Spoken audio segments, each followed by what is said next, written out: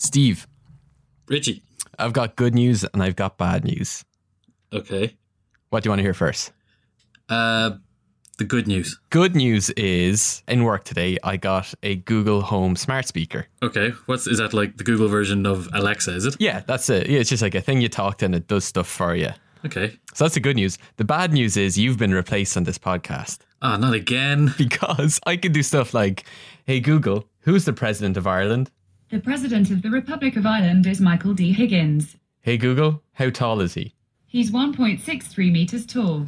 Did you know that, Steve? Nope. Oh, there we go. You've been replaced. Yeah, I mean, I can just imagine you getting an entire 1 hour episode out of asking this thing trivia. Okay, what have you always want to know about politics, but you've been too stupid to know? How small are Trump's hands? Hey Google, how small are Trump's hands? Sorry, I can't help with that yet. They're like really I'm small. always learning. Thanks, Google. Actually, hold on a second. It might just have made me redundant as well. Hey Google, tell me a joke. Okay, here you go. What do you get from a pampered cow? Spoiled milk. Oh, that's really good. Spoiled milk? Yeah, that's really good. Yeah, and it moved. That's a really good joke. Yeah, I know. I think the machines have replaced us both, Steve. God damn it, not again. There's only one thing we can do in a situation like this. Hey Google, play podcast Pump Up Jams on Spotify. Sure, playing your Spotify playlist called Podcast Pump Up Jams.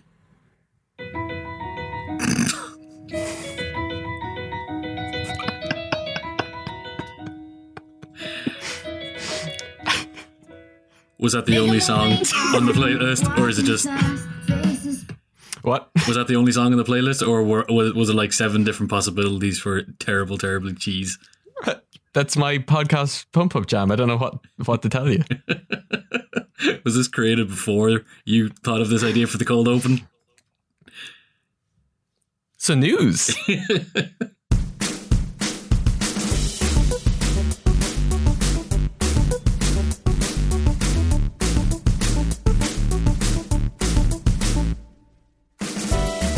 Hey Richie, we repealed the 8. We repealed the 8! Yay! This isn't breaking news. Feels like forever ago. Yeah, it's at least 3 weeks ago or 2 weeks ago by the time we're releasing this episode, but still significant after huge, absolutely huge. A long, hard-fought campaign. People assumed it was going to be very close. The polls weren't. They were saying there was like 25% don't know. It turns out that all those 25% don't know swung towards yes, and it was a huge majority. It was like 66-33. Yeah, it was fantastic. It was. I was shocked. Yeah, you when we talked about it before, you were of the impression that it was going to be pretty close. Yeah, I definitely thought it wouldn't go over 55 if it was going to go yes. And I was still like preparing myself for a no. And I was totally wrong. We were all totally wrong. Never been happier to be wrong. And I'm wrong a lot. Anyone that said that they predicted it are lying, though. It really? Yeah. Like, there was no... Is there anyone who said they predicted it? Some people were like, oh, well, the polls did say that, but that's like if you assume that all these don't know swing towards yes, well, then that was why. But then, like, that never happens. It never happens like that. Right. But so now the next step is for the government to actually write up abortion law, because at the moment we're still running on what we had before.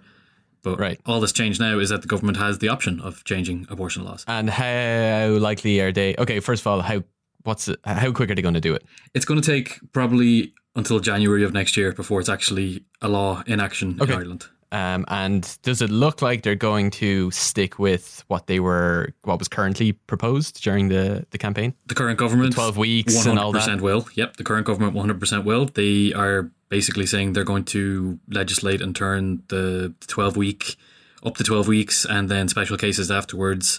They're going to basically apply that. And the only thing that might happen, though, is that there might be an election. And if that happens, then it's all up in the air. Okay. And rumours around Dublin at the moment is that there might be an election this summer. Oh, really? Yeah. Rumours or trumours? How do I tell before they happen? Was that a sentence? Question mark? That's my fault. I threw bad English at you and you threw it right back in my face. But go on anyway. Yes, and also a big thing that has spun out of this is that people in the UK were delighted to hear that Ireland have given up on their need to go over there and keep their abortion clinics very busy. They're happy that we're actually going and get our own problem sorted. But they also only noticed that Northern Ireland is now the only place on the 2 islands of Ireland and Britain that still has illegal entirely illegal abortion. Yeah. And they're kind of noticing, going, hey, they're part of the UK and maybe we can actually do something about it. Because Westminster has the power to actually force them to change their abortion laws. So that's a big debate going on in UK politics at the moment. What's the biggest hold up stopping them? The DUP, as always. It's like they're the hold up party. The DUP won't let sorry. The DUP are holding up the law from changing because they basically prop up Theresa May's government. Yeah. They make up the majority in the House of Commons for her to be Prime Minister. So they don't want any abortion laws coming into Northern Ireland. And it's not very likely that a Prime Minister who depends on their votes is going to force them to do something they don't want to do. Makes sense. And plus, it would look pretty dodgy in terms of the devolutionary system for London to impose laws upon Belfast when they don't even have a functioning government in Belfast at the moment. Yeah. It would be proper direct rule. Even though it would be for a very good thing, it would be a bad way to do it. Very easy to spin it in a negative way. Yeah, it wouldn't look very good. So I think the government in the UK are going to try and ignore it as much as they can and hope that people forget. But it's been 2 weeks and it's still a pretty big talking point in UK politics, so I don't think they're going to get away with that. Okay, I just want to make sure I don't forget. Okay, Google, set reminder to talk to Northern Ireland about the whole abortion thing. When do you want to be reminded? When do I be reminded? August. Sorry, when do you want to be reminded? August. She's very pushy. August. Let's say August. Sorry, I still didn't catch that. August. Say when you'd like your reminder. August 1st. I'm afraid I'm still having trouble What? understanding you. There might be some noise in the background. There's not. 1st of August. Okay, well, that's never going to pass now. I had to change my Google thing to Canadian on my phone because I don't think the English one understands my accent. Okay. August, eh? What's the... Look, I'm getting nowhere with this. Go on. Okay, more news. Trump tweeted today that he definitely has the power to pardon himself for crimes that he may commit or be charged with. Does he, though? We don't know because a president has never done it before because it's dodge as fuck. Of course it is. But technically, Does he go into a local corner store and just swipes up an apple, bites it in front of the cashier's face and points at himself and goes, pardoned, and then struts out? Pardoned. He has to go into the mirror and actually say, I, Donald J. Trump, pardon Donald J. Trump for all high crimes and misdemeanors. Yeah, it's annoying because he's declaring that he can pardon himself for crimes that he claims he hasn't committed. So such a dodgy thing to do. Yeah, to say. And if why are you announcing that? It would be a full-on constitutional crisis if he decides to pardon himself. But then again, if he's actually getting to the point where he has to pardon himself, I think the states will already be in constitutional crisis mode. Right? Yeah. People are comparing him to a king because kings have the power to pardon themselves because they're basically not bound by the law. So it's King Trump, regal, Regis Trumpanus forever. Very kingly individual. I've always said that. You see, monarchs, Richie, monarchs, fix sakes. Yeah. Italy have managed to get themselves a government after a lot of to and froing. A good one? I don't know. It's strange. So the two biggest parties after the election they had like 3 months ago were the Five Star Movement. They sound really good. Or like a populist lefty party. Kinda. And then it depends.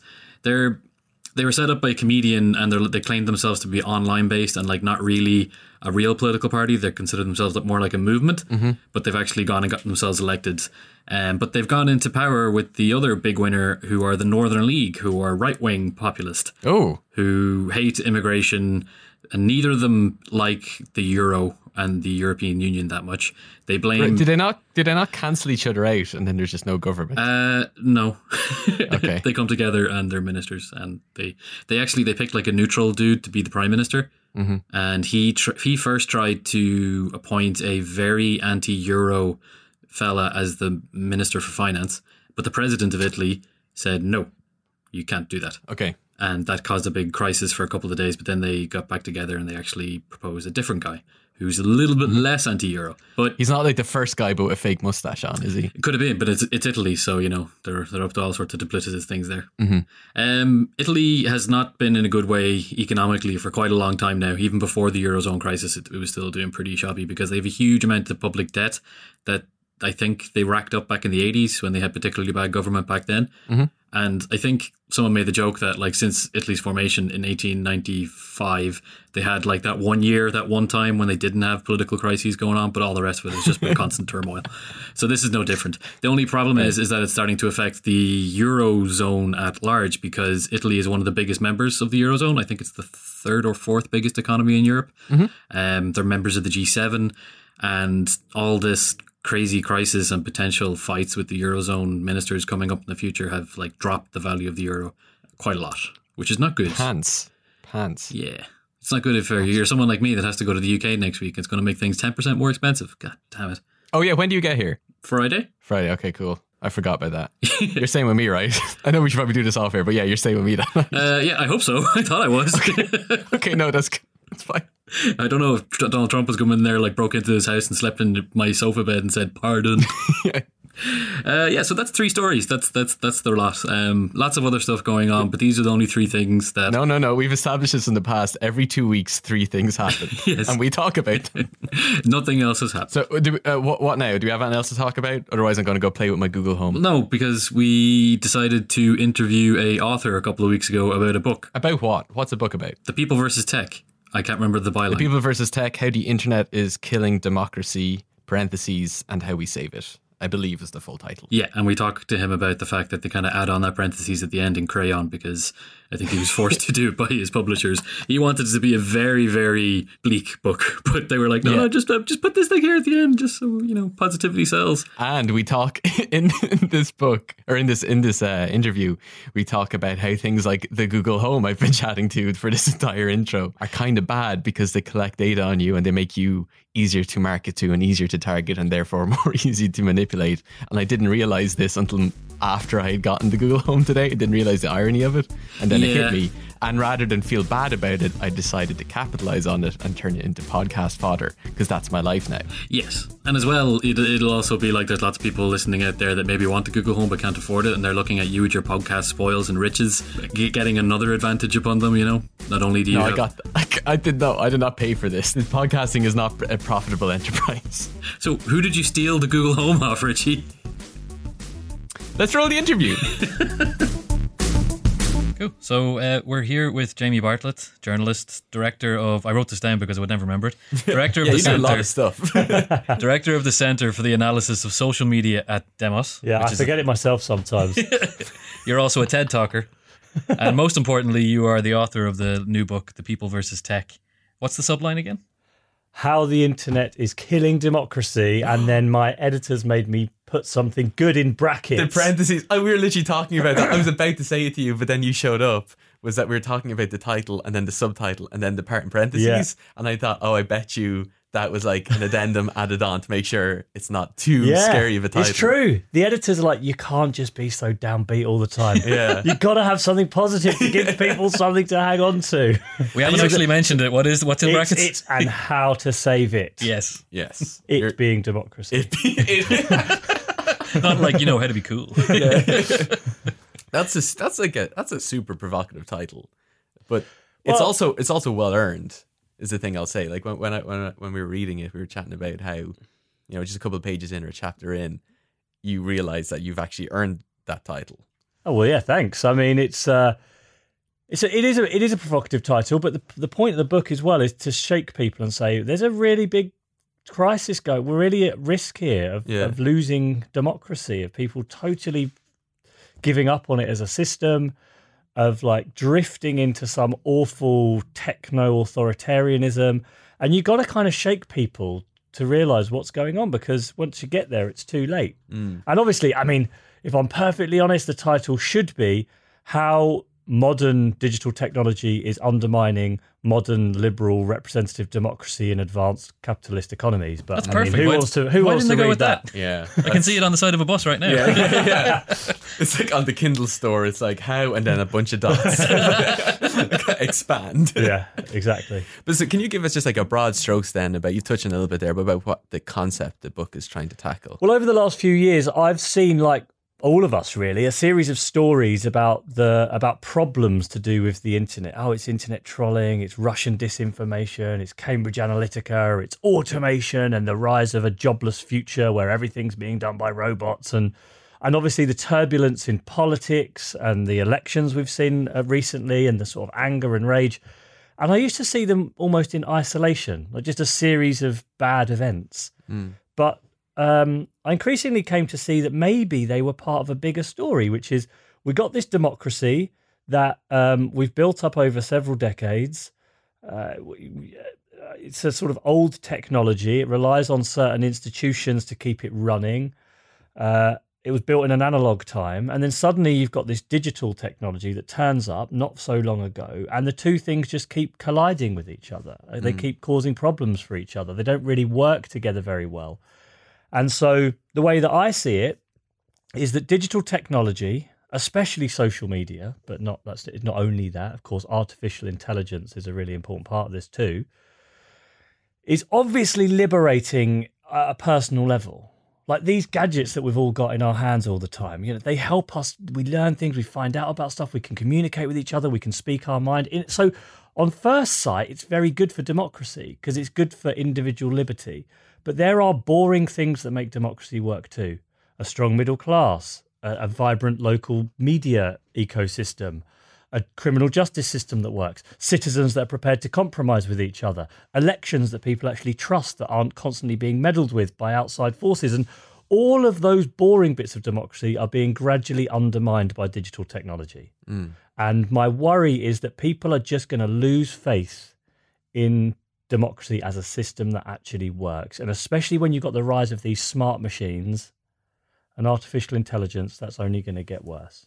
So you mentioned at the start of the book that when you started when working first at Demos, you were actually optimistic about the potential for the technology and social media to actually help the democratic process. You guys even developed an app called Verto and to try and help people pick who they wanted to vote for. But now writing the book a couple of years later, you think that may have been one of the worst ideas you've ever worked on? One of the worst ideas of lots of bad ideas that I've had. When I first came to Demos, that's a decade ago now, I was a real optimist about it. I was like, oh yeah, we're going to use social media and the internet to breathe life into our tired old democracy. Twitter's the future. It's going to throw down these hierarchies. And like a lot of people, I mean, I guess, if you're not an optimist about this when you're under 30, then you've got no heart. But if you're still an optimist when you're over 30, then you've got no brain. That's paraphrasing Winston Churchill there. But over the years, I did become more pessimistic about this and more worried. And I guess seeing patterns of behaviour and how you think you're going to throw down hierarchies with your smartphone, and then you realise that other hierarchies just turn up in their place and other power structures and other problems emerged. And in a way, that's the story of Silicon Valley itself, this great optimism about how we're going to change the world for the better, but not realising that when you smash everything up, you're kind of responsible for the problems that come with it, and things don't always work out as you plan. And this voter app, I thought it was the best idea ever. I mean, basically what you do is you put in you answer a series of questions about what you care about. Do you like high tax or low tax, immigration? What do you think about the NHS? And some clever algorithm then tells you who you should vote for. It's meant to help you decide who to vote for. And I thought this was brilliant. I thought this is going to mean that people who are unsure are guided, they're assisted. Now I think 5 million people have used that app or similar apps. Now I just think the one responsibility that every citizen has is to think for themselves about who they should vote for. It's not that hard. You can read about it. It's easy. And yet millions of people are relying on a machine a machine they don't understand to tell them who to vote for. All that does in the end means you lose your critical faculties to even think for yourself when you just ask a machine to do everything for you. Siri, who should I vote for in the EU referendum?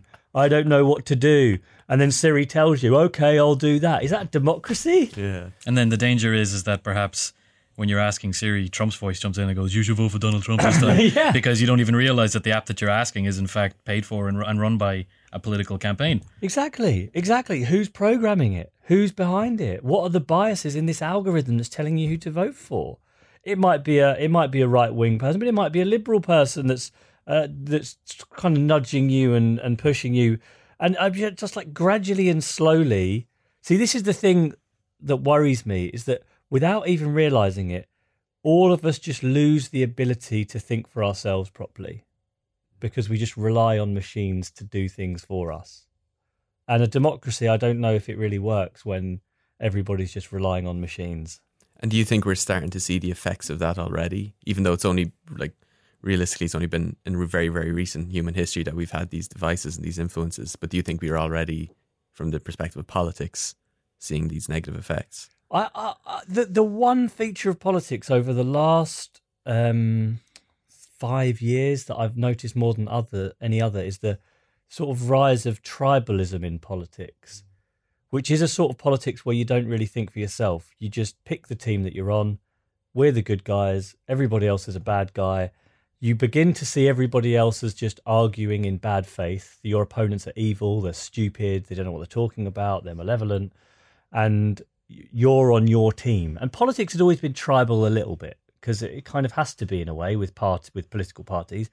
But the level of tribalism now and the speed with which people just denounce each other immediately without listening to them, without thinking about what they're saying, without willing to entertain the idea that they may have a point of view that's valid, that to me is part of it, because that's the expression of citizens who are lazy, who are angry, who are taking shortcuts, who can't be bothered to think, but rather just point at each other.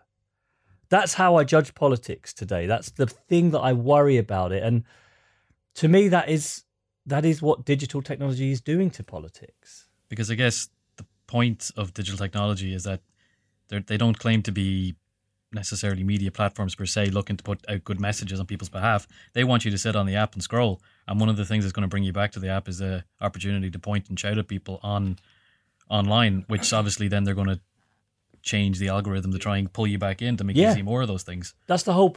See, that's one of the incompatibility problems. I mean, these social media platforms, they call themselves tech firms, but in the end, they're advertising firms, really. That's where all the money comes from. So they are incentivized to keep you on the site for as long as possible. You know, some of the brightest minds in the world are sitting in basements trying to work out how can we keep these guys online for another nanosecond. Because if we can, it means a little bit more data about them we collect, or a slightly better chance of them clicking on an advert. And that's the logic of how their business model works. And when it comes to politics, like, what keeps you on? What keeps you glued online? It's emotional content. It's outrageous content. It's stuff that gets you angry and frustrated. That's what adverts have always been about. And that's kind of what's happening to politics. And emotion is part of politics, but you, at some point, if you get too emotional when it comes to politics, you just end up screaming at each other.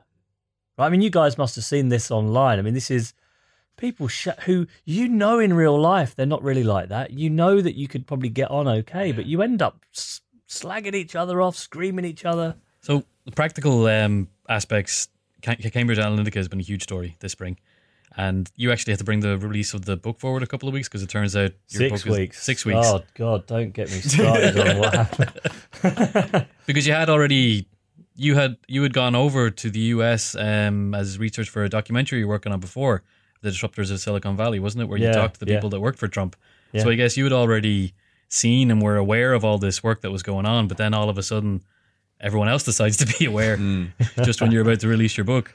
Yeah, it's weird that, because this BBC series I did, I interviewed the head honcho at Cambridge Analytica, Alexander Nix. He's retired, or he's resigned. Been retired. He has been retired. Like a replicant in Blade Runner. Yeah, exactly.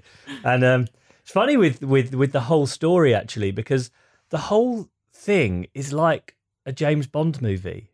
I think that's one of the reasons it's been so, like, people have got so interested in this, because we covered it for the BBC 6 or 9 months ago now, and it didn't generate anywhere near the same amount of interest. So I interviewed Alexander Nix.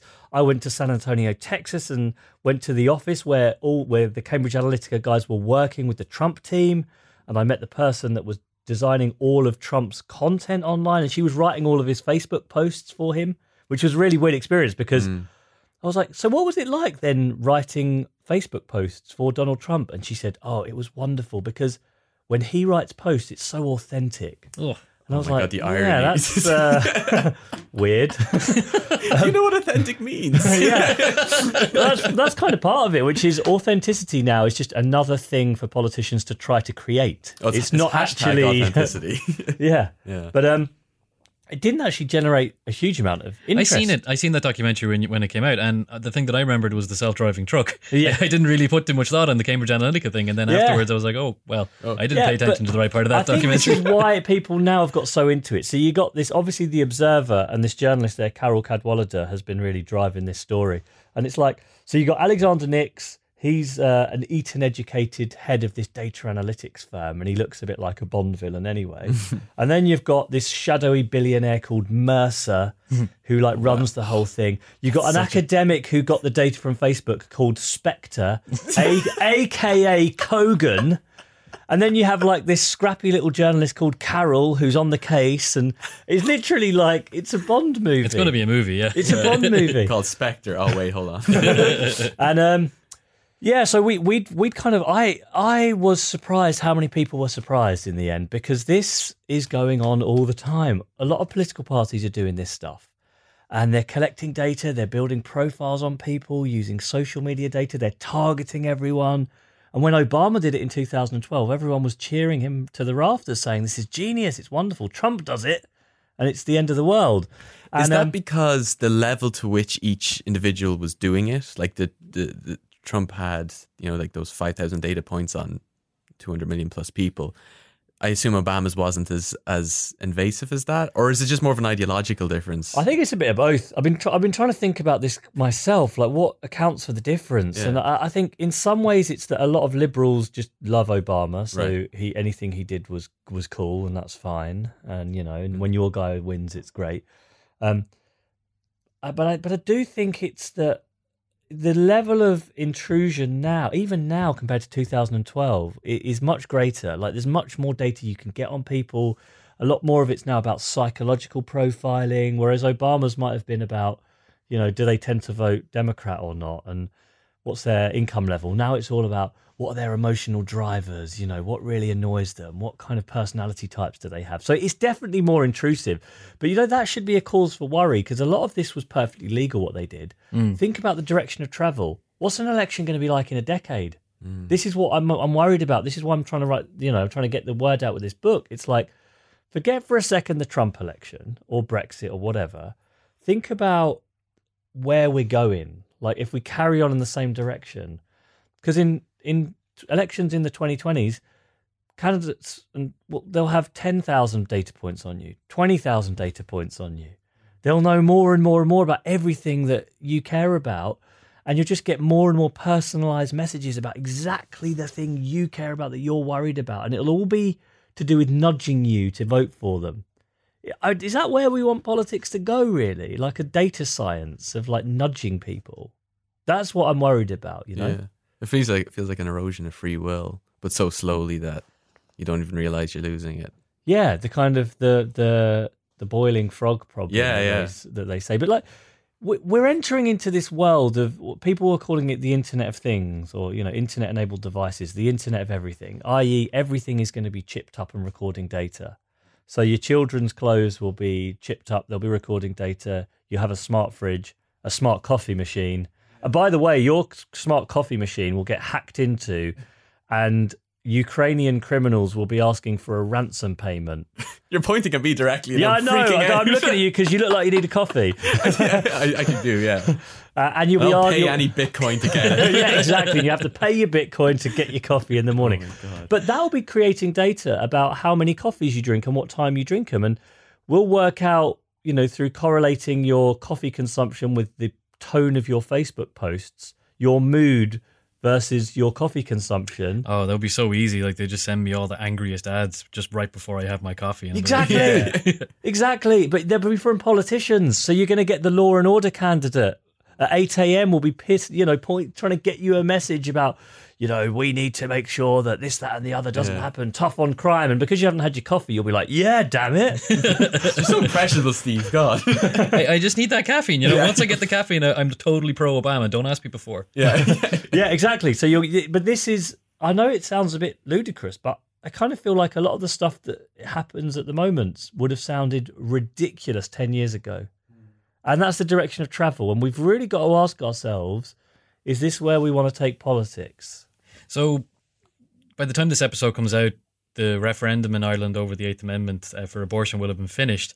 But the big news now, as we're recording, is that Facebook first were the ones to come out and announce that they were going to stop all foreign funded ads on the platform to do with the referendum. The next day, Google decided to one-up them and say, we're banning all adverts on Google, on YouTube to do with the Eighth Amendment. And the reaction in Ireland has been that this is kind of, the companies have stepped in and taken the initiative rather than, because there wasn't really any legislation for the government to stop them. What do you make of these companies' reaction to that? Oh, it was a really interesting announcement, wasn't it, from both of those companies? And I think it was probably the right thing to do as well. Because like the last few years, local elections, referendums, national elections around the world, it started really especially in Ukraine with the Ukrainian stuff and Russia's meddling there, has been every single one has involved some degree of international involvement, meddling, fake adverts, fake content, trying to influence the outcome of these. Not necessarily even just influence the outcome, but also just stir up trouble and division. So you could very well have Russian-sponsored adverts on both sides of the argument, posting ads, contradictory, but really inflammatory, just trying to get people arguing and hating on each other. Because part of the vision from the Russian government there is to undermine cohesion in democracy so people end up hating each other. And I mean, we can do that perfectly well without their help. Thanks very much. But frankly, leave us alone.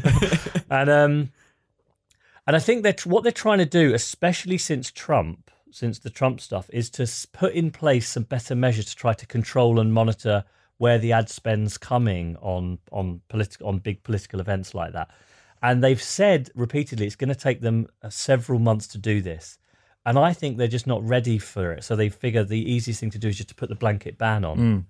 The difficulty for Facebook more than Google, but I suppose Google via YouTube especially, is that it's not just adverts that can influence or get involved in political debates. I mean, anyone can post anything about anything they want. So ads are actually only a small part of the problem. You can have 10 million Russian citizens without the support of the government there deciding, hey, let's all get together and just try and, create a load of fake accounts pretending that we're Irish citizens and and stir up a bit of shit in the country while this like quite difficult and controversial debate's going on.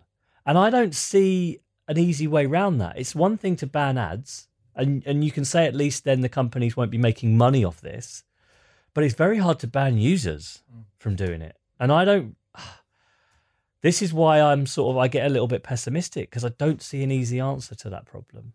Yeah, but what do you guys think? I mean, otherwise, if you start banning users, you're getting into censorship, and that's like a different kettle of fish aside from just regulating advertisers. And feels like regulating advertisers is the easy thing that you can do and seems legit. Regulating individuals, so that we're going back to like a movie territory here now. Well, I know the YouTube thing, that is something they've been targeted with a lot, because like home content producers on YouTube can make a lot of money out of it. Not necessarily just YouTube themselves, but then YouTube are being blamed for allowing people, like especially conspiracy theorists in the United States, hop on and make a wacky video spouting whatever they want immediately after some big event like a mass shooting, and they get all the first clicks up to 100,000 or whatever before the main news sites can actually have the time to follow in.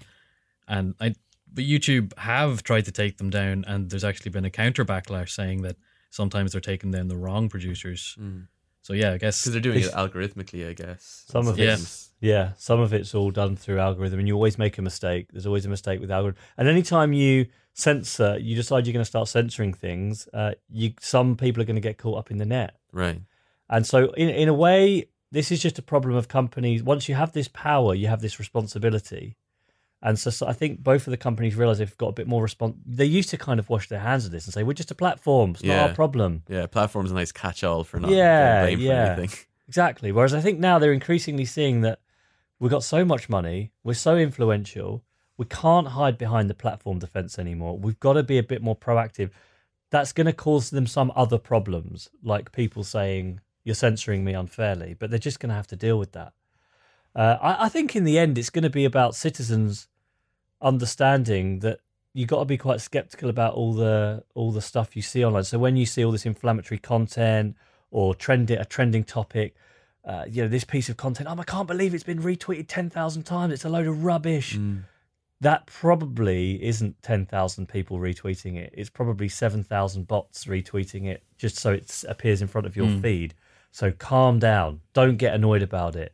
Be very critical about what you see, because what appears to be influential and important online is often the product of a load of manipulation behind the scenes. So that's a good thing for citizens to take on, because then hopefully we won't allow ourselves to get so frustrated. Like, I go online and I see absolutely ridiculous stuff with loads of shares or loads of retweets, and I feel my temperature rising. I'm like, I can't believe everyone thinks this is right. And it's a conscious effort to be like, no, wait, that's probably not what it seems. Do you think, speaking about like bots, that bot discussion, do you think regulation over something like that, when the platform is so complicated and it's made up of so many like different, say, engineers, and no one person probably fully understands the complexities of these platforms in their entirety, and they're only going to get more complex? Do you think that will inherently make it harder to regulate these kind of things as they get harder and harder and worse and worse? Yeah, of course, of course. And they're transnational too. Yeah, exactly. Yeah, this is why I'm saying there's a kind of incompatibility problem with democracy, because democracy requires that you can regulate things, you can understand them, and you can hold them to account, and you should be able to look at an algorithm and be like, hang on a minute, this algorithm you've built, this is illegal. You're discriminating against people, and the people have a right to know that. And we can't do that. We don't know how this stuff works.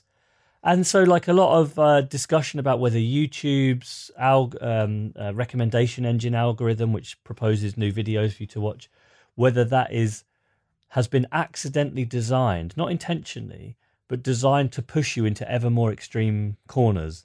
Like, oh, this guy's watching a left-wing video. He must be left-wing. Let's show him some more left-wing ones. And the more radical left-wing ones, the more likely he'll watch them. And because that's then the ones that you're offered, they're obviously the ones you're going to click on, which the algorithm interprets as like, oh, we're right. He is really left-wing. Let's show him some even more left-wing ones. 10 clicks later, you're watching... So you start off watching Vox and you end up watching the Socialist Worker Parties of Azerbaijan's. Yeah. What a journey. Exactly. And it's like, no one really understands how that even works. So we got to come up with ways, and I kind of trust the younger generation coming up behind me to figure this one out. No. Oh, right, okay. I miss, yeah, sorry. They're all yeah. playing Minecraft and dabbing. But I kind of hope that there's, and I do see signs of a lot of young people starting to worry about this, realizing there's a problem going on. They're studying programming and coding a lot more than I ever did at school, because we didn't study that. And so I'm sure a lot of the ethical guys worried about this stuff will come through and be like, you know what, I want to work with government trying to work out these problems. The problem is all the best jobs and all the money is going to, if you work for Google, Facebook, YouTube, Amazon, Tesla, and so on, and Apple, not if you work for some local government enforcement unit. We got to rebalance it somehow, and I don't know how, but we got to. So another part of the book, you didn't spend too much time on it because you really want to talk with the politics of it, but you did mention that automation and the change in the economy is going to have huge changes on society in the coming decades as well. That, as you say, the middle class is going to get wiped out, and we're going to end up with a barbell system of have and have-nots. Is that going to further compound these problems? This worries me a lot. I think a lot of things are worrying you. Yeah, I know. You got to stop writing them algorithms, you know. Yeah, look, that's a meaningless sentence, isn't it? This worries me a lot now. Look, well, let's just assume you're prefacing everything with "this worries me." Yeah. All right. Jimmy, do you want a glass of water? Oh, this worries me. I don't understand how the water's coming out the tap. Where does it come from? This is undemocratic. And then it disappears again down this hole. What does it go to? I don't know if you saw it. It was actually the last couple of days that Google released its latest voice. Oh my God, yeah. Did you see that? Yeah, the Google Voice Assistant. It's Google Voice Assistant can now like book a hair appointment for you. At the Google I/O conference, they showed. You mean like make a phone call on your behalf? Make a phone call, and it's not like this Siri kind of semi-robotic. This was like a voice program that had ums, ahs, and es programmed into it. Yeah. So imagine I'm the assistant. I'm like, hi, yeah, I'd like to book an appointment for my client at 10 a.m. on Wednesday. And a person on the other end just thinks that's a normal person. Yeah. It's like, we don't have one on Wednesday. What about Thursday? And the robot's like, Thursday, that should be fine as long as it's after 2 p.m. So in a millisecond, it had read your calendar and knew it, but it just pretends to take 5 seconds to tell you. Yeah, and it's umming and ahhing, and it's asking probing questions. And it's like, yeah, got you. Okay, yeah, right. Let me think. Okay, I think that's fine. Yeah, and it's unbelievable. Yeah. Before we get into why this worries you, I've thought of two hilarious things. Number one, can I get one that sounds like Arnold Schwarzenegger? And number two, what's going to happen when the hairdressers has a robot answering the phone? Are you going to have two algorithms pretending to be people taking 15 seconds to do what they could have done in a millisecond? Oh yeah! Oh my god, it's like her, dude. That last scenario. I don't know about the Arnie scenario, but oh no! Get to the dresser. Yeah. Guaranteed, people will be coming up with ways of messing around with this system and doing all sorts of clever and funny things and making weird phone calls to people. I'm worried about this inequality problem. Richer people are going to be able to afford better and more sophisticated bots, assistant bots, to sort all their lives out while they're really busy. Probably if you work for the tech companies. Yeah, exactly. Yeah, and you're so busy that you're working 12 hours for the tech firms that you can't be bothered to make a phone call and speak to an ordinary person to book your pizza or your taxi or your haircut. That was the way they phrased it at Google I/O. It was as if this was like this thing that was holding back society, having to make phone calls to book haircuts, and this was the big solution. Never speak to an ordinary human again. Yeah. Because, you can work more if you don't have to deal with these people. And I'm kind of worried that we're building this world in which rich people's amazing AI assistants are going to be communicating with poor people in the service sector to get stuff for those rich people. And it's like, it can go in a really dark direction if we're not careful. There's going to be loads of amazing ways that this technology can help people. I'm sure there always is, but we've got to worry about who's going to benefit most from this and who's not. And your point about will the hairdressers have their own bot? I'm sure of it soon. We'll be able to dispense of the receptionist. No need for that job anymore because a bot will sort all of that out. I think it would actually end up being more sophisticated because that would be like a B2B thing, or like a business-facing thing that they could charge. That would be more profitable than, say, like your free AI that comes with your phone where it's free but you're the product. You know what I mean? I feel like businesses would end up having more sophisticated, able to handle multiple phone calls coming in and navigating different tones of voice based on who's contact them and that kind of thing. Oh, yeah. And I guess bots should know immediately if they're communicating with each other. There should be something in place that lets them know, and then they can dispense with this ridiculous conversation. It's just over like that, yeah. Yeah, and it's just done immediately. Yeah. Oh, so you don't have two bots talking to each other, arguing over which thing. Or falling in love, maybe. Yeah. I sometimes think I'm falling in love with the woman who says unexpected item in the bagging area in the supermarket. Oh, you should come to Ireland and get on a public transport bus. They used a 60-year-old man recording who has bad grammar. Is whenever the doors are opening on the side to put the luggage in, and he says, "Stand back, luggage door operate," and it goes up. Have you never noticed that? No, I haven't. Yeah, so you're going to start programming in little quirks to make people feel like it's... But this is the problem with it, which is that it's not that there'll be no jobs in future. There'll be amazing jobs for the people that are building these bots. And those people will be very productive because they'll be able to get all of their annoying tasks done by automated AI assistants. They'll get richer and wealthier, and they'll own some of the tech, and all the profits they'll be earning, and it'll be amazing. But then you'll have those jobs like the receptionist jobs that just won't be needed anymore. And those people will be looking for jobs that you can't automate, like actually doing the haircut or cycling the pizza to the people that have ordered it through their AI bot.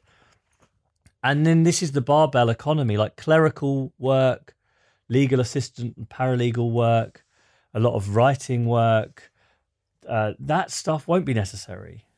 So the algorithm is going to be super good at doing the human interaction parts, but then the rest of us are just going to be done the physical ape stuff of just moving around. Yeah, Until the drones get sophisticated enough. So it's like there's this. This is the sort of the correct dystopia to fear. Not that none of us have jobs and we all lounge around having a great time. What a terrible being given dystopia. a universal basic income and sort of whatever it is.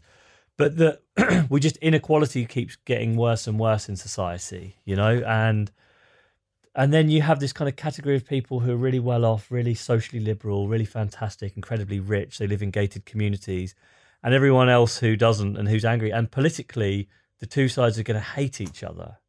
And we're just going to get more of this division in society. I mean, I used to live in San Francisco. I used to work in Silicon Valley. Oh, did you? Tech. Yeah. Oh, I didn't know that. Yeah. And I lived in San Francisco, and you can see a microcosm of that already in that city. Where It's crazy, people that who work in, place. yeah, it's nuts. It It's is nuts. unbelievable. You have, these homeless people with Yeah. serious drug addictions all over the streets, and then people walking past them like the most coolest, hippest 30-year-olds Yeah. on skateboards and t-shirts going into their amazing jobs. And it's like, this is insane. Yeah, a frequent occurrence would be, because I would, again, lived in San Francisco, and I got one of those tech buses down to... I remember the paragraph in the book giving out about you. Yeah. Oh, yeah. Oh, you were one of the, I was one of them. people on the buses. It was the worst, because like, I came over from Dublin. I was super young when I went over. The company had, sorted me out with a visa and everything. I was just like wide-eyed. This is amazing. I've got this fancy tech job. And you get there and you go to the city and the vitriol targeted at you. And I can totally see why. I can absolutely see why. Like, bricks were thrown at Google buses when I was there, and I got off. I think it was my second week riding that bus. I got off, and a guy just shouted at me in Castro, San Francisco, saying about ruining the neighborhood. I was like, I just got here. Yeah. So, what is this about? But you can see that dynamic of Yeah. of the tech elite, say, and then the those who have not. Do you have it? Do you have it at all in Dublin? Because Dublin is also a kind of tech hub, isn't it? Really? Google have 7,000 employees in Dublin, and then whatever amount of contractors that they have as well. Yeah, it's there's a lot. huge, and every major tech company is represented, because there's not a lot of like product development happening over there, but there would be a lot of sales and support positions and nice tax breaks. yes, Yeah, yes. yeah. New headquarters. Yeah. But you So- know, it's I this when I was in San Francisco, and I don't really blame the tech guys. I mean, the tech No, guys yeah. are often really cool people. They do believe their products are helping the world. They're also just trying to make a living for themselves. Yeah. It's just an underlying economic dynamic. It's not Yeah. any one person's fault. So it's no good. I don't point the finger at the tech people and be like, you guys are ruining everything. It's just there's a system unfolding here that's just, it just feels quite unhealthy. And I looked at San Francisco to say, if this is the future of our societies, then I don't like where it's heading. Yeah. That became like, at first, it's a very shiny city, and I did love my time there. But by the end of it, there is that does kind of grate on you a little bit. There's only so much of that dichotomy you can see on a daily basis before it like really starts. You start feeling a bit guilty as well, because you're like, I'm incredibly on this so. amazing campus with like artisanal coffee and like a free amazing lunch, and then I want to go out to these cool bars. I'm going through bits of town which are just, they're so just bad, tense everywhere. so tense, so rough, and it's like, oh man. Yeah. It's a weird place. It's a weird Yeah. place for sure. It make me all nostalgic, but in the worst way. Is it true to say though that not all the tech billionaire types are necessarily optimistic about the future themselves? Isn't there like a new culture of Silicon Valley preppers? Yeah, there is. Yeah, I mean, This is weird nuts. yeah, I know. Because they're always so optimistic when you see them like at their conferences and stuff. TED Talks. Yeah, and their TED Talks. It's also- Talks. Yeah, the rumor is that they're not always so optimistic in private. So where is Mark Zuckerberg's bunker, and how many nuclear bombs can it take? There's this kind of movement of Silicon Valley preppers who have basically. Sometimes it's just because they're so rich that they're like, There's nothing "Hell, else to we spend their might as money well on." hedge our bets. Yeah. I mean, we're so Yeah. loaded that why not? Peter Thiel, one of the great investors in Silicon Valley, who's another Bond villain, but also a genius. I mean, he's like a grandmaster level chess The best player. Bond villains always are. Yeah. Well, they are, aren't they? Yeah, exactly. Yeah, of course. So he has a citizenship in New Zealand, And he apparently has this like amazing bolt hole there that, acres of land, well protected. He's got a plan in place to be able to leave very quickly, and he's got like planes on standby and that kind of stuff. Is he originally from New Zealand, or did he acquire? No, he's originally from Germany. He's German, yeah. Oh, right. But spent a lot of time in the US. So this was a calculated decision. Yes, and apparently a significant number of Silicon Valley millionaires and billionaires have this kind of getaway. And some of that concern is being driven by the possibility that we're creating this world where so many jobs will be automated. AI is going to be incredibly powerful. Millions of people are going to kind of rebel against the system, and those people will blame the techies. They'll be like, you guys have built the tech that's taken all of our jobs, and we're going to come and get you for it. And they don't really care because they're in their, AI protected fortress that is fine because they're wearing mech suits now. Yeah. So like the same people who are building the society that is going to end up like this dystopian are already hedging their bets against it. Yeah, that should be cause for some worry. And the frustrating thing is, like, I can't afford a getaway. Yeah. Like, when things go wrong, I'm just going to be in the middle of it. But these guys are fine. They're going to buy a bunch of baseball bats and hope that's enough. Yeah, exactly. I live in a basement flat anyway, so I'll just hide down there. I've got 1,000 cans of tuna. That's my bolt. Yeah, and tins of baked beans. But I met one of them, and I went to his like island.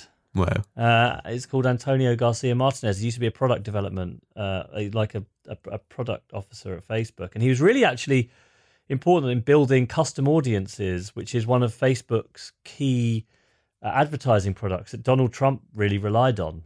So, he's like quite an integral player actually. But he, like a few years ago, he was really worried about the direction of travel. He could see that millions of jobs would be automated and maybe we'd create new jobs, but a lot of people are going to lose out. And those people are basically, the way he'd say it, is like those are the people that have guns in America. You know what I mean? Yeah. And they're not just going to sit around and take it. And I don't like the way San Francisco's going. I see in that a kind of vision of the future. And so he decided to leave, and he can't afford a massive palace in New Zealand, but he's got himself off on the Washington state coast, a little island. He lives in a sort of high-tech teepee. And I went over there. What's a high-tech teepee? Well, it's like a teepee that's really amazing. Like, and it's got this beautiful wooden floor like here in this room, and it's got a nice toilet and a nice this and a nice that, and it's, it's comfortable. Sounds like a house. Yeah, I mean, yeah, okay. Well, I'm calling it a teepee because it's more romantic. It's very romantic. Suits the narrative more. Be quiet. Yeah. When I was there, it literally was a teepee. Like we put it up together, and he still was going to the bathroom in a bucket. But I've since what an interesting man. But he's a really interesting guy. He's a really interesting guy. He's actually got a New York Times best-selling book out as well. Oh wow! About his time working for Facebook. Oh, is it more of like an expose kind of thing? A little bit, yeah, a little bit. I'd be interested in that. So I don't know if he went to, it's called Chaos Monkeys. So I don't know whether he went to his teepee to avoid Facebook's lawyers. Don't worry, Zuckerberg will find him if he wants to. Well, so are there any solutions? We heard a lot of the W word, but like, what are some things that maybe alleviate that worry? The EU, which is such an amazing organization that can fix all problems, they're suggesting a 3% tax on revenues over whatever amount of bazillions to try and catch these multinationals as they avoid paying taxes as a way to like try and boost up the state and try and help it survive. Do you think that'll work? God, I said at the beginning how my editor made me put those brackets in about how to save it. It was a tough ask, was it? It was a tough. because I was like, well, they're like, you got to come up with some ideas, and I was like, I've got some ideas, but I don't know. Yeah, I don't know what the answer is to some of these problems. Only to raise awareness about them, get people thinking about them. Get smarter people than me to come up with answers and solutions. Fine, we'll do it. The Homer Simpson ideology. Can't someone else do it? But I did write this book, but can't someone else fix it? Precisely. So I'm interested in new ideas about what you do, and large. This is an international problem. International organisations like the EU clearly got to play a role. I mean, and they have been more than anyone else been pushing back against the monopolies. They've been fining them. They've fined Google a huge amounts of money. We got this GDPR rule coming in that everyone's terrified about. That I think is probably actually quite a good thing. Yeah. Although it probably means we'll lose the artificial intelligence race with China, because they don't have pesky privacy laws to stop them researching stuff. So that's bad. I'm worried about that. Yeah. You mentioned they're implementing a point system to evaluate. Oh, what the Chinese are doing is a whole nother question. We can't even get into that, but that's another dystopia to worry about. Let's think about how democracy is screwed. Let's go to the authoritarian or already authoritarian systems. Yeah, exactly. And how they'll use this technology to monitor people even better, which I'm sure they will. They already are. But so I think the EU might actually be quite a good body at the moment to do something about this. You know, they've clearly decided they're going to take consumer privacy seriously, that they're brave enough to go after the big tech companies. I'm kind of looking. Good job the UK's just left, just at the moment when we really need them. Good one, guys. So yeah, that is one answer. It's a concerted effort. I mean, I am looking maybe far too hopefully that domestic governments can also start doing more. Like, we got to update our election law. So, like, let's say, for example, you used to have big billboards on walls and television ads in elections, and you could monitor them. Everyone got to see them. The regulators could check they were accurate. Obviously, now when you're getting personal, have you ever been to Ireland during an election? Not during an election. It doesn't matter what election it is for. Every single space in every single area, rural and urban, is covered in poster billboards like AU3 or A2. Yeah. You know what? I have seen that. Yeah, I have. And I don't even think it was an election time. I noticed that. How many? And they're like quite big pictures of the candidates as well. They follow a very specific format. It's all like very even for the referendum, which isn't about specific individuals, they still have pictures of people, because that's just how the Irish people apparently relate to political issues. Yeah. So, but that's all we have. We only have laws governing that. Yeah, exactly. We don't have anything to cover the internet sphere. So you got laws on the TV ads as well? Oh yeah, very strict. Very strict. Right, yeah. And I don't know, is there a blackout period in The moratorium kicks in like 24 hours before the election. So France has a thing that's a week, I think. The UK has a 24-hour one too. But when it comes to the online stuff, it's lawless. The national broadcaster can't talk about it on its 6-1 News, but then on the news website, it can have massive articles saying whatever it wants. Yeah. It's come on, that's ridiculous, isn't it? We've got to try to update our law to reflect, if we want those principles and we believe those principles are important. Because the idea of the 24-hour blackout is that citizens need time to reflect a bit on everything they've seen. They don't want to have last-minute noises in their ears, and they should be able to think about that in peace. You can't do that when you're walking around with a phone where you're getting messages all the time about this stuff. And if we think that's an important principle, we've got to try to enforce it online too. And one way with the political ads is to say, all right, all the political parties, every single ad that you target online through Facebook or whatever, or it's on Google, or it's on banner ads on websites, you've got to publish them. You've got to publish all of them, and you've got to show how you targeted people and who you targeted and what iterations of ads you ran on them and how successful those ads were, and publish it all in a big, massive, boring Excel spreadsheet. Like the expenses, like they have to. Yeah, exactly. And you know, and journalists will then rake over it. It shouldn't just be 70% of our budget went on online ads, but here's our breakdown of posters. Yeah, exactly. So there's a few. I think there are a few laws that we can introduce, and you know what? Maybe politicians are going to have to get up to speed a bit quicker about this, because some of them just don't understand what the hell's going on. Yeah. It's hard for them to pass laws when they don't get it. This is all, a lot of it's alien to them. Yeah.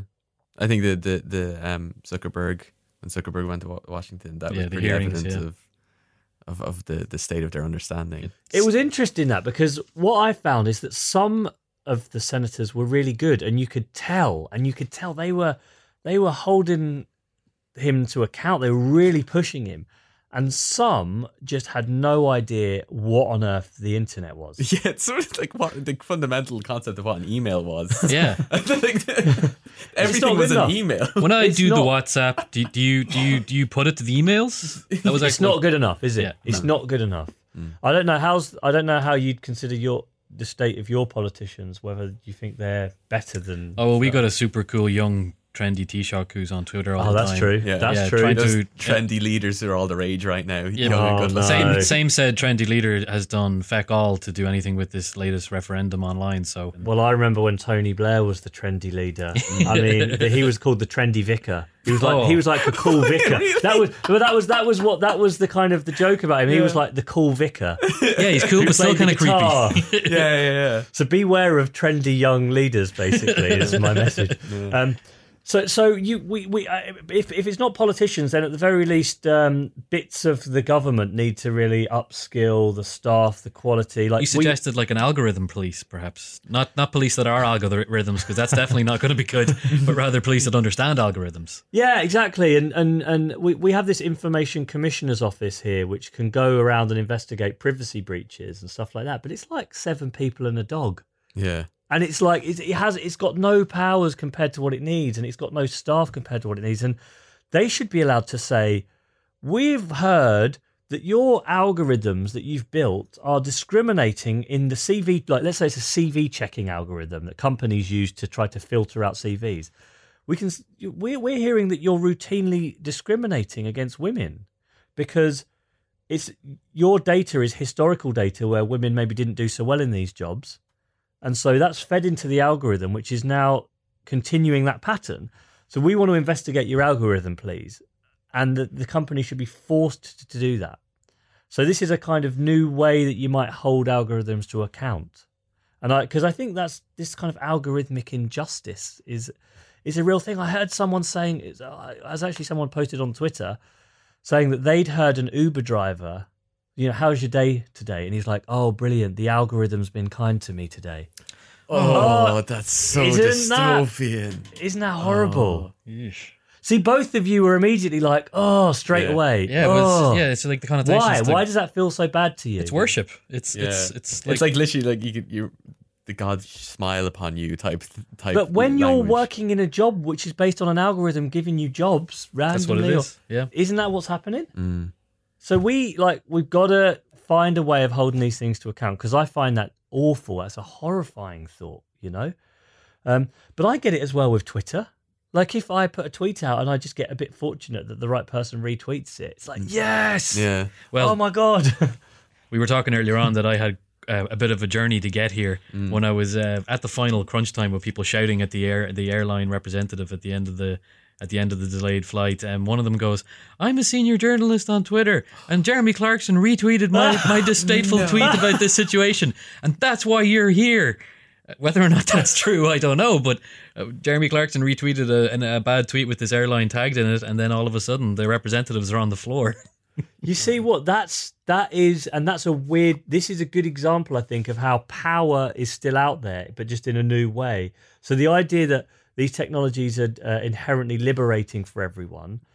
Well, not really, because if you're a person on Twitter with loads of followers who complains, I don't do it myself, but I see a lot of people do it. They decide, I tried to do it, it didn't work. Yeah, exactly. I'm not influential enough. One day. But like who used to phone up a switchboard and complain, and everyone had the same way of doing it. Now people complain publicly on Twitter, saying at British Airways or at Aer Lingus or at Ryanair or whatever. This is disgusting. What's happened to me? I've been waiting 6 hours, blah, blah, blah. And if you're influential, you will get an answer. They will do something. And if you're not, you'll get ignored. But when you used to phone up, everyone was kind of treated. So we've created these new inequalities that we're still, I think, trying to work out. But I think will be just as powerful as the old ones. Now, the other thing you said about the solutions, I think in the end, it's probably going to come down to us. Like all of us are building this society. When I mention the algorithm's been good to me today, it's horrible. The algorithm is based on my Uber rides that I've taken as well. Like I have built that algorithm. We are all complicit in building this world. We are complicit in all of us being addicted to our phones, staring at them all the time. We've got to do something about that. We have to make decisions. We have to try to regain our own powers of attention. I think we should start looking at our online behavior a bit like we do with fair trade. You know, like when everyone started buying organic fair trade eggs. It's going to be the fair trade social media algorithm. Fair trade social media. Yeah, seriously. Like fair trade coffee. Fair trade coffee and free range eggs. I mean, I remember when that all came in and everyone started thinking, wow, yeah, you know what? Maybe my consumer decisions are actually important. I can make a difference here. And I remember, I'm old enough to remember when that really first started, and it was like, oh my God, the fair trade coffee, it's like 50p more expensive, but I should buy that because that's the right thing to do. And maybe it's the same online. Maybe you're going to be like, okay, this search engine that I'm going to use, it's not as good as Google. It's going to annoy me, but maybe that's the fair trade alternative that I should support that one. Or maybe I should pay for a service, and that's the right thing to do. And yes, it's more expensive, but convenience is not the only thing that matters, and price is not the only thing that matters in the world. And on that note, I think we'll wrap it up. Yeah, I think I need to go and fill a basement with baseball bats and beans. So we should. I thought you had one already. Oh, it needs to be bigger. Sounds like my flat. Baseball bats and beans. That sounds like my next album is going to be called my studio album. Richie Nolan presents Baseball Bats and Beans. Jamie, thank you so much. The book is fantastic. Like, it really, really is. It's available on Amazon if you want to feed it into the algorithm. or just go to Jamie's house and he'll have a sack of him in his basement. Yeah, you can find Jamie on certain corners around London selling it. That's the most fair trade way to do it. Exactly. Otherwise, you can get it on Kindle, on Amazon. You can get it in most good bookstores, I'm sure. Yeah. It's excellent. It is excellent. I would describe it as like essential reading. Going forward, the way the society is progressing, I would say it is essential reading for everyone. Even if it is a little bit scary, you know. It's scary, but he is nice enough to put 20 points to help us at the end. There's a nice optimistic end, in parentheses, if you will. Even though it was like, you could tell it was really rushed and put there because it was forced to. But it was written in crayon in every book. Spelling mistakes. Trails off at the end and says, fuck it, I don't know. No, but it's great. The solutions at the end, the 20-point solutions at the end are all the nice way to end it, I should say. Yeah. So you don't end Well, thanks very much, guys, and thanks very much for having me. No problem. Cheers. This has been a production of the Head Stuff Podcast Network.